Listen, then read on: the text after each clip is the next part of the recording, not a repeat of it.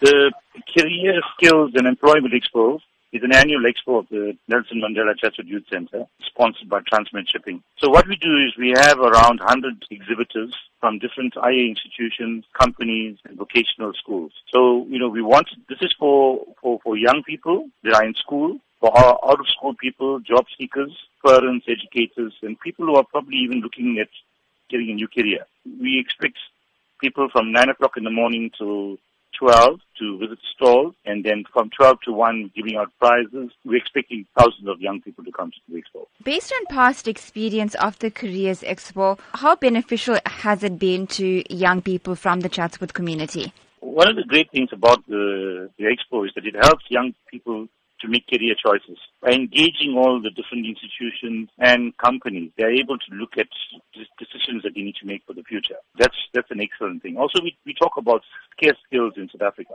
All the different things that people should be, the kind of careers that people should be looking at. And then also the job opportunities that are created by companies. They come there and they try to recruit young people into jobs or learnerships and that kind of stuff.